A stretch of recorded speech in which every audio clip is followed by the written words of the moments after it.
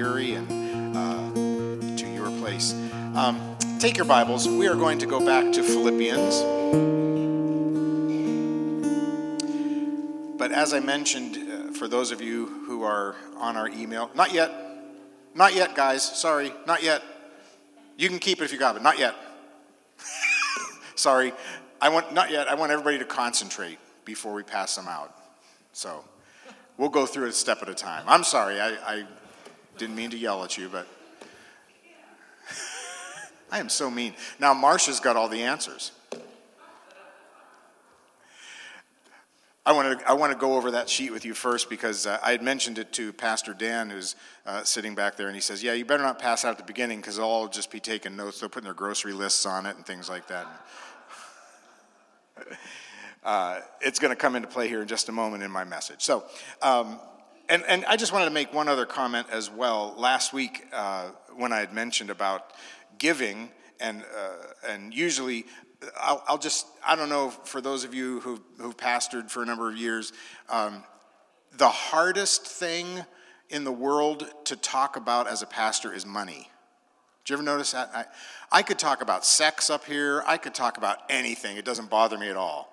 When it comes to money, I think deep inside, whenever a pastor mentions money, we think everybody's thinking, oh, he wants a raise. Or, oh, the church needs money for something, or whatever. And it's not true. So when I had mentioned last week about give money to the work of the harvest, that has nothing to do with us. That's for you to be blessed in the harvest, because the seed that you give out is the seed you're going to get back.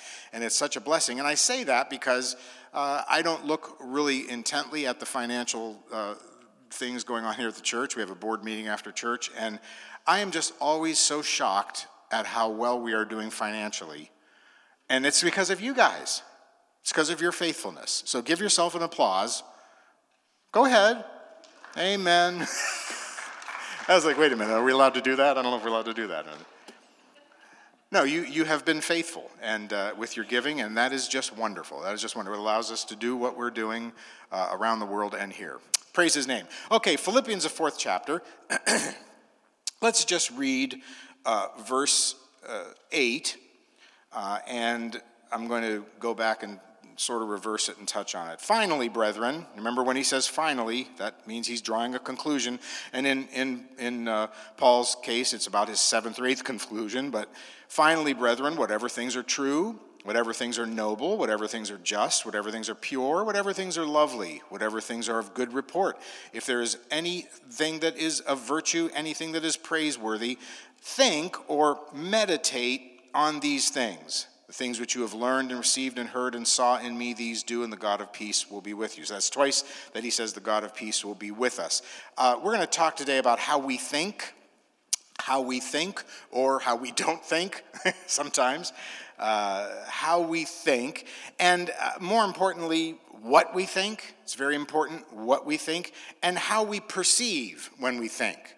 I asked somebody this question a while back. It's a little mind question. How do you drop an egg on a concrete floor without breaking it? It's a mind twister. Well, the answer is very simple. You can't, because you cannot break a concrete floor with an egg. Don't worry if you didn't get it.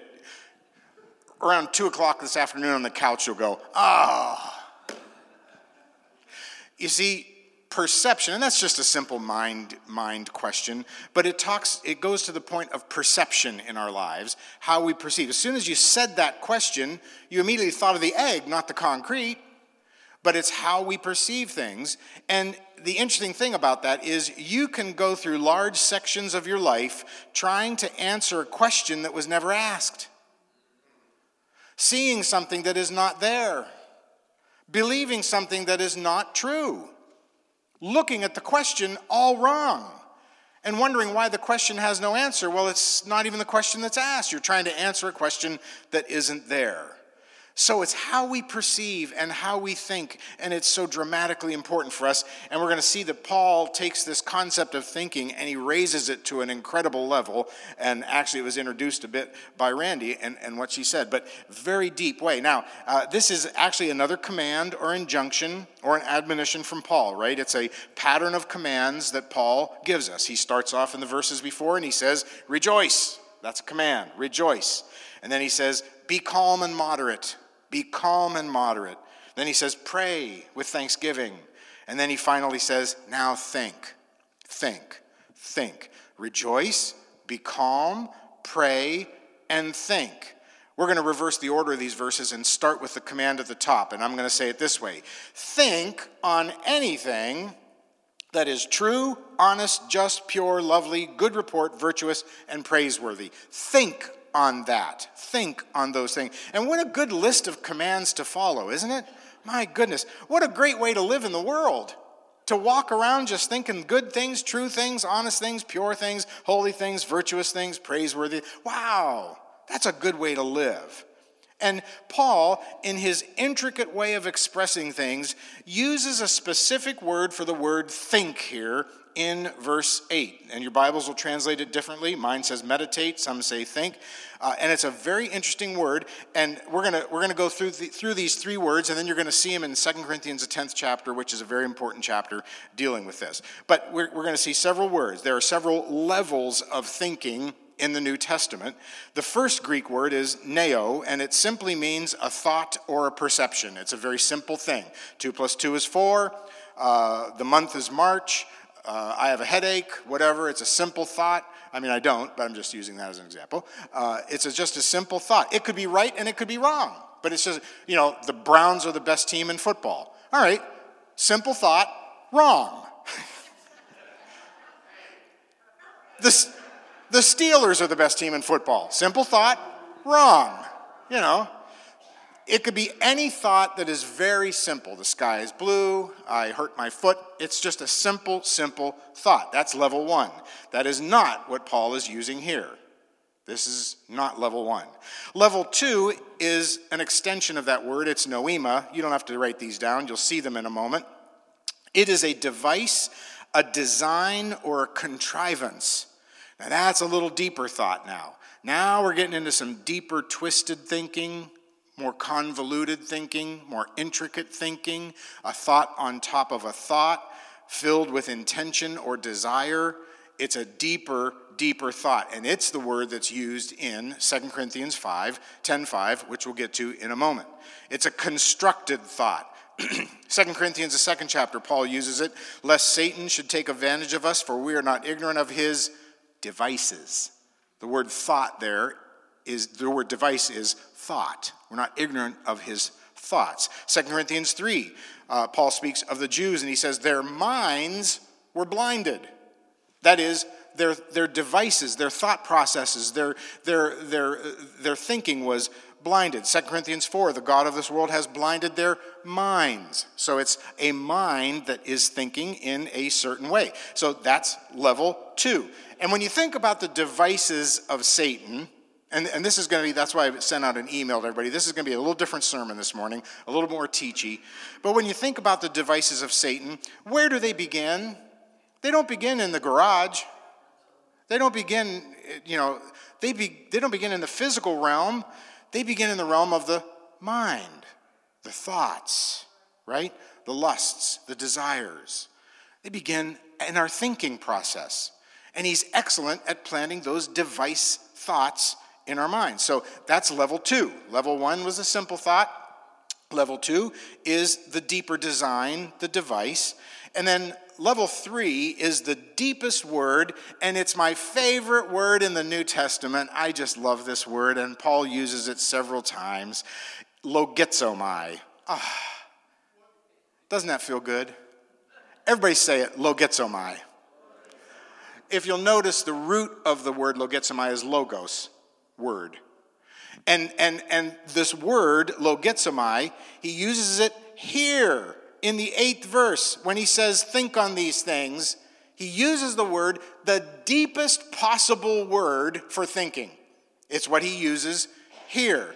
And he uses it in 2 Corinthians, the 10th chapter, verse 5, when he talks about arguments. Ooh, I heard a little bit of a groan there. We wrestle not against flesh and blood, right? That whole passage. And then the weapons of our warfare are not carnal, but mighty to the ground, to the pulling down of strongholds, casting down of vain imaginations, every high thing that exalts itself against God, bring into captivity every thought to the obedience of Christ. And that word in there, vain imaginations, is logizomai. Arguments. Arguments. Why would Paul use this intense word in Philippians 4 when he tells us how to think? Why would he use that word? Why wouldn't he use the simple thinking? Why wouldn't he use the secondary thinking? Why would he go so deep? Why would he use the word argue? Okay, now, thank you guys. You can now pass out the sheet. Get ready. Get your thinking caps on. And we're going to work through this step by step. And that's why I didn't want to give it out right at the beginning, because I wanted everybody to sort of see and think. And Abby, I apologize. Your husband's going to have to interpret this for you. Es muy difícil. Muchas palabras. Pienso y más. I just love speaking to her like a toddler. I have toddler Spanish. Emily can maybe help you out afterwards. All right. This sheet is entitled The Importance of Right Thinking. Now, let me give you, just don't get nervous, don't get scared, all right? This does come from a psychological background, all right? This has its background in psychology. And I've always felt that psychology is like many sciences. It exposes many things, but then it doesn't have the answer for it. It'll show you what the problem is many times, but without Jesus and without the Word, you can't really correct the problem too well. And I saw this at a school that I was subbing at on a consistent basis. It was a school, middle school, 4th through 6th graders, and it was a behavior problem school. Not Down syndrome, not Asperger's, not autism, but good old-fashioned throw the chair over, throw the teacher out the window chair type thing. Behavior problems. And I saw this on the wall. It was one of the counselors had brought it in, I guess. And I was standing there one day staring at it. I'm thinking, this is magnificent. This is the answer to all of their problems. Right here. And I shared it with the kids. And they all looked at me, and that was it. But this is the way that thinking works. Now let's walk our way through this. It's very interesting. Let's start in the upper left-hand corner. You have your thought. Everybody knows it starts with, sometimes you see something, you hear something, but it begins with a thought. A thought comes into your mind. Inevitably, that thought is going to cause a feeling. So it's going to either make you happy or it's going to make you sad. It's going to make you angry, going to make you joyful. It creates a feeling. King David saw Bathsheba taking a bath, and he had a thought. And the thought created a feeling, didn't it? Why are you all looking at me? Yeah. Elijah got depressed because he was thinking a certain thing. I'm the only one in Israel. And God said, no, I got 7,000 prophets. Let me show you where they're at. John the Baptist was in prison, and he got a little bit concerned, and he sent a message to Jesus, and he said, ask him, are you the one, or are we looking for another? And Jesus said, tell him the lame are healed, the blind, et cetera, et cetera. I'm the one. Why? What happened to John the Baptist? John the Baptist probably felt like many of the Jews of his day that Jesus was going to overthrow Rome and we were all going to live happily ever after. And it didn't happen. And now he's sitting in prison about to lose his head, and he's wondering, maybe this wasn't the... He was thinking something and it caused him to feel something. So thoughts move to feeling. Now you'll see in between there's a little blue line that says filter through Philippians 4:8. If you don't do that little blue line, oh boy, you're in trouble. This is where we differ from psychology, right? We can filter things through the Word of God, and the Word of God can instruct us. So filter through, so it goes to feeling. Then from your feelings, you notice the arrows, it's going to move down to one of two things. Green is good, red is dead. Green is good, red is dead. You're either going to take action on your feeling or you're going to react to your feeling. And if you take action, it usually leads to a good effect. In other words, you make a change, you do something, and then the effect, green is good, red is dead, the effect will cause you to go back to thinking. Effect will lead to better thoughts. It'll lead to more self-control. It'll lead to better decision-making. Unfortunately, if you go the red route and your feeling causes you to react, then guess what happens? You usually have a consequence. And the consequence usually is not very good. And the consequence will lead to loss of control, bad decisions, which leads to more bad thinking, which leads to more bad feelings. Do you see the pattern? If you wanted to, if you can think three-dimensionally, you could also do this. You could take your paper and you could look at it this way, and you could see that if you think clockwise and correctly, you will find out that the thinking, feeling, action, and effect that comes from the word will spiral you up. If you counterclockwise it, or if you go the red way, it's going to spiral you down. And it usually spirals you down into yourself. How many wish we just go back to preaching and stop teaching? This is a work Sunday. This is a work Sunday. So we have the choice then, as believers especially with the Word of God, we can have a thought come into our mind. It can cause a feeling, I'm sure. When Jesus was on the earth, I'm sure thoughts went into his mind, and I'm sure that there were feelings in his flesh. I'm sure he got hot and tired and everything else. He was thirsty, all sorts of things. But he was able to capture the feeling, submit it to the Word of God, and then in submission to the Word, he caused an action and effect, and it caused a proper thing. So now we look at our words from 2 Corinthians 10, and believe me, I'm going to bring this all the way back to our point. For though we walk in the flesh, right, our weapons are not carnal, but mighty to God through pulling down three things: pulling down, casting down, and bringing into captivity. The Word of God will pull down, it will cast down, and it will bring into captivity. It brings, first of all, it pulls down strongholds, which is a fortification of an opinion. Did you ever get into an argument and you knew you were wrong, but you still fortified your opinion? I told you this before. I loved it. One time when I was online and I was in a forum, I think it was a thing about mechanical car issues, and I just loved it. This one guy, all these geniuses were giving their input.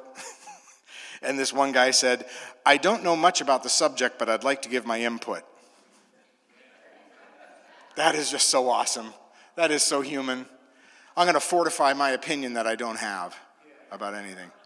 So pulling down, and then it's also casting down, and here it is, imaginations from Philippians 4:8. It is reasonings and arguments.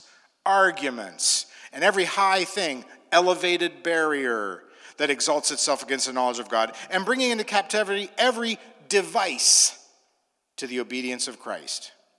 As we move through this cycle, we are in the Word, we're casting down, we're pulling down, and we're bringing into captivity. If you do not include the Word, if you're not filtering your mind through the Word of God, you are in big trouble. You are living a life of consequences. You're living a life of running from one emergency to another, one despair to another, one husband to another, one wife to another, one man to another, one woman to another. Oh my goodness, I thought I was not going to preach, right? One job to another, one problem to another. If we captivate our minds and our hearts and our feelings through the Word of God, believe me, life becomes, what's Paul say? Peaceful. Peaceful. Peaceful. I don't know about you, but I want a peaceful life. I want a peaceful life. Now, you can stick that in your Bible. You can put it on the refrigerator when you get home. You can stare at it, because the more you look at it, the more you realize, wow, that's really true. But let's go back then to our message, Philippians 4. Let me give you why I believe he says argument here in Philippians 4. Let me give you the reason I believe he says think on these things, argue these things. If you are going to think only true, honest, just, pure, lovely, good report, virtuous, praiseworthy thoughts, you are going to have to fight and argue with yourself like never before. You can't just use normal thinking. Oh, la, la, la. I'm going to think good thoughts now. Oh, happy, happy, happy, happy. That won't work.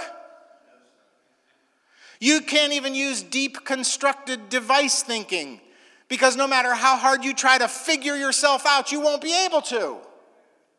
And you'll always have the wrong end of the argument because you will always be right. I'm always right with me.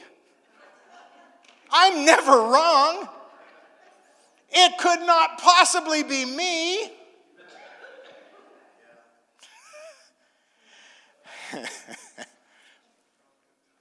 If you're going to do Philippians 4:8, you are going to have to argue with your fallen mind until you wrestle it to the ground and kill it with the Word of God.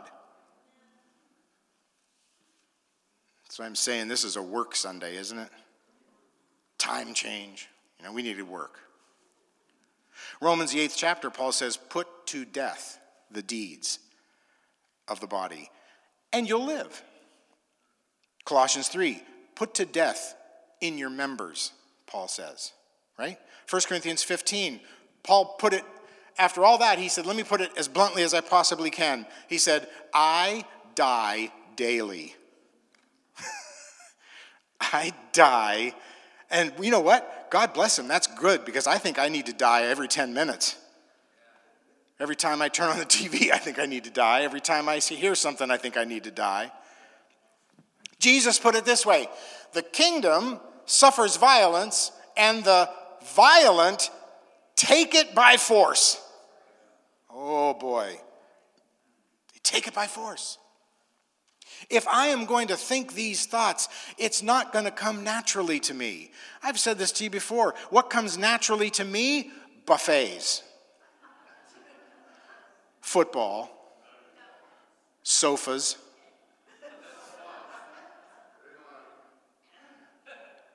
Retaliation. Vindication. Self-promotion. Those things all come natural. I don't have to. They just happen every day. I could do them all. I could tell you how to do it. I can write a book on how to do that. It's so easy. That's why we don't have books on that. We don't have books on how to think bad, because we do it all the time. If you're going to do these things, it's going to take a fierce argument of violence inside your mind to put down all of these thoughts. You say, okay, well, how do we accomplish this? How do we accomplish this? I'm going to give you 4 things, and I probably should have written this on that sheet as well, but 4 very simple, quick things. Number 1, you have to filter what goes in your mind. You have to filter what goes in your mind. Oh, my goodness, you have to filter what goes in your mind. Oh, my goodness. Listen, okay, since I've lost everybody, let me go all the way, shall I? Let's just do it. Let's just do it all the way here. Do you know, this is very interesting. This is fact. This is not conspiracy. You can go home and look on the New York Stock Exchange and the S&P websites. You can click on a company. It'll show you all the investors. You can investigate yourself. It's very simple to find out. Do you know that for CNN, the cable news network, CNN and MSNBC, Microsoft merged with NBC News. What could go wrong there? A major corporation with a news network. Oh, no, nothing to see here. CNN, of the top 3 investors, the top 2 are BlackRock and Vanguard. You may not know who BlackRock and Vanguard are. They are top financial investment companies around the world. They're worth trillions of dollars. Fox News, top 2 investors of the top 3, BlackRock and on the right and on the left. It doesn't matter. They're making money. They're not there to speak the truth. They're there to make money. Pfizer, creator of the vaccine, within the top 3 investors. Top 2, BlackRock and Vanguard. Isn't that interesting? What are you saying, Pastor? Nothing. I'm not saying a thing. WYTV, and WKBN. Many you don't know, in 2007, their news departments merged. They're owned by Nexstar. Nexstar is owned by BlackRock and Vanguard. BlackRock and Vanguard own 90%. They own Disney. They own Comcast. They own 90% of the news media that you watch. Do you think their thoughts and their intentions toward you are for good or for evil? You know what? They don't care. Their thoughts are for money. And you know what? My wife said to me the other day, you know, we own BlackRock. I said, good. Buy more of it. If we can make money off of it, great.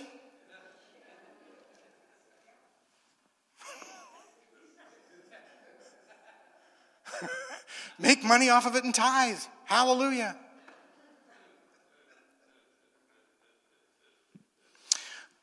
The whole world is lying to us. Totalmente el mundo is lying to us. So everything you hear, my friend, you have to filter. Filter. Filter. Filter. How many of you still like me? I'm just saying facts, that's all. That's all I'm saying.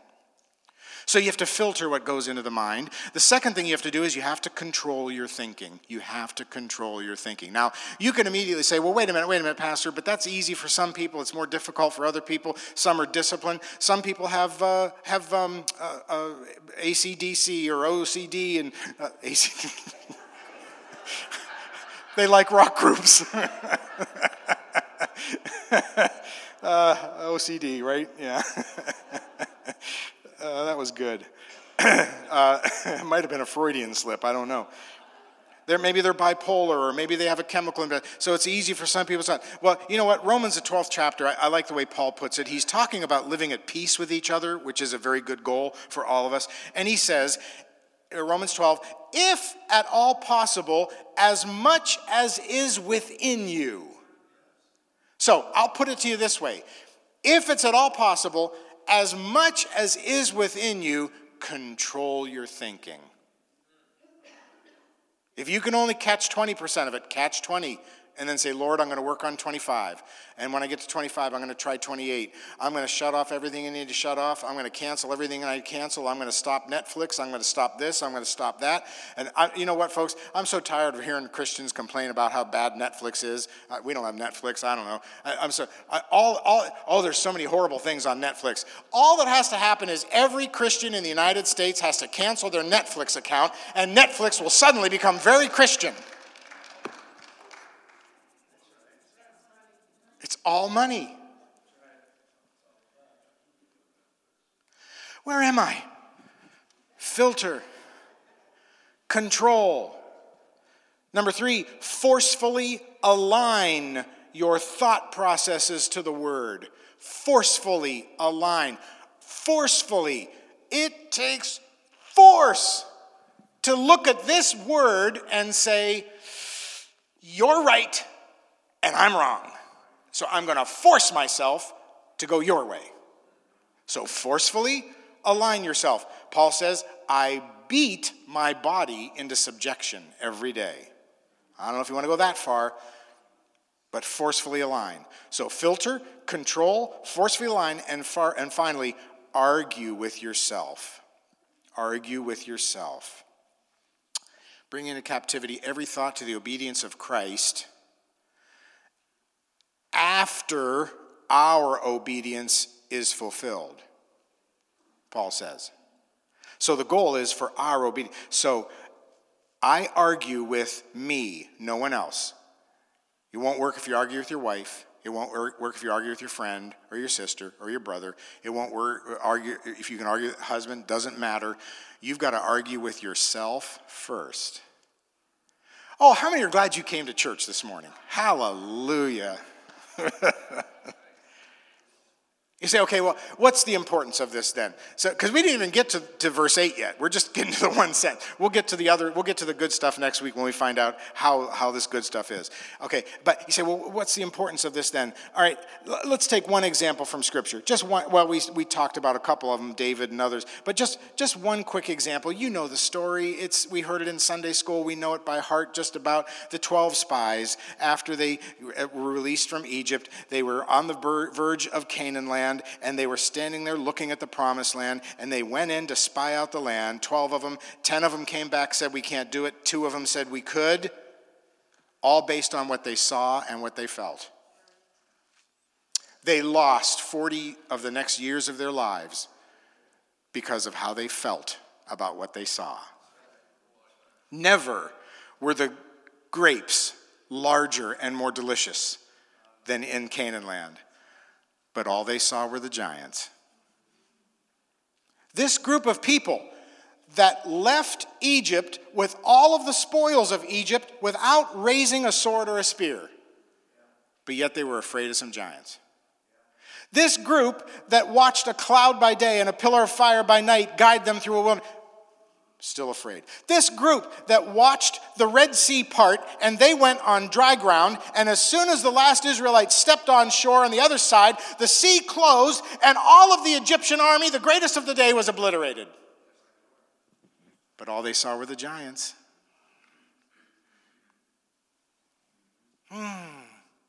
Never was there a land that flowed with more milk, but all they saw were the cities. Never was there a land that flowed with more honey, but all they saw were the forests. Never was there a land that was so bountiful and blessed, but all they saw was the enemy. Where there was the greatest victory ever, all they saw was defeat. They made the giants their victors, and they made God's victors the defeated. They snatched defeat from the jaws of victory. They lost their minds even before they raised a sword. Think on these things. Argue them into your spirit. Put your finger on your own self and say, in the name of Jesus, you're wrong. In the name of Jesus, that attitude is wrong. In the name of Jesus, that gossip is wrong. In the name of Jesus, that thought is wrong. And I'm going to think only good thoughts. Because my God is going to lead me into Canaan land, and I'm going to take out his sword, and I'm going to defeat every enemy in that land, and I'm going to sit back and drink my milk and eat my honey and enjoy my harvest because I'm thinking God's way, and God's way is victory all the time. Let's bow our heads. Father, you have given us incredible minds. We can only imagine what the minds of Adam and Eve were like before the fall. Unbelievable. Unbelievable creativity. Unbelievable love. Unbelievable passion. Unbelievable what it must have been. And there is that remnant in our brains. We are creative. We are amazing with what we can do with our brains. But Father, that fallen part just snares us and snags us. The devices of the devil. The way he talks to us, the way we listen, the fear that immobilizes us, the passions that are in us that we just can't control. May we be those who think only on what is good, true, honest, pure, lovely, virtuous, praiseworthy. And may we meditate on those things, and may we argue for those things in ourselves. And Father, we can do it only by your grace and your mercy. We can only do it by your love, by your compassion. We can only do it because when we fall, we get back up and you start us down the path again. But help us to be those that will be the admitters and will confide in you and open our hearts to you. We thank you for that, Father. We want to be good thinkers in these last days. Good thinkers. Good thinkers. And we could do it in Jesus' name. Amen and amen. Can you imagine? The world is looking for an army of individuals who only have good things on their lips. Can you imagine that? Words of blessing, words of healing, words of joy, words of light. Wow. Wow. That's our task. That's our goal in Jesus. Let's stand together. I've given you a challenge. People will say to me at times, oh, you were just preaching to me. No. You have to understand something, folks. There's only one person in this room today, and he's standing in the pulpit. None of you are here. I don't even know who you are. I'm preaching to me because I know just where you're at. I know how hard it is to stay positive, to stay up, to stay blessed. It's so hard nowadays. But we can do it through the power of Jesus. Amen? And through the power of this word. Hide it in your heart. Hallelujah. God bless you. Turn around. Bless somebody in Jesus' name. Go forth in his goodness and his mercy.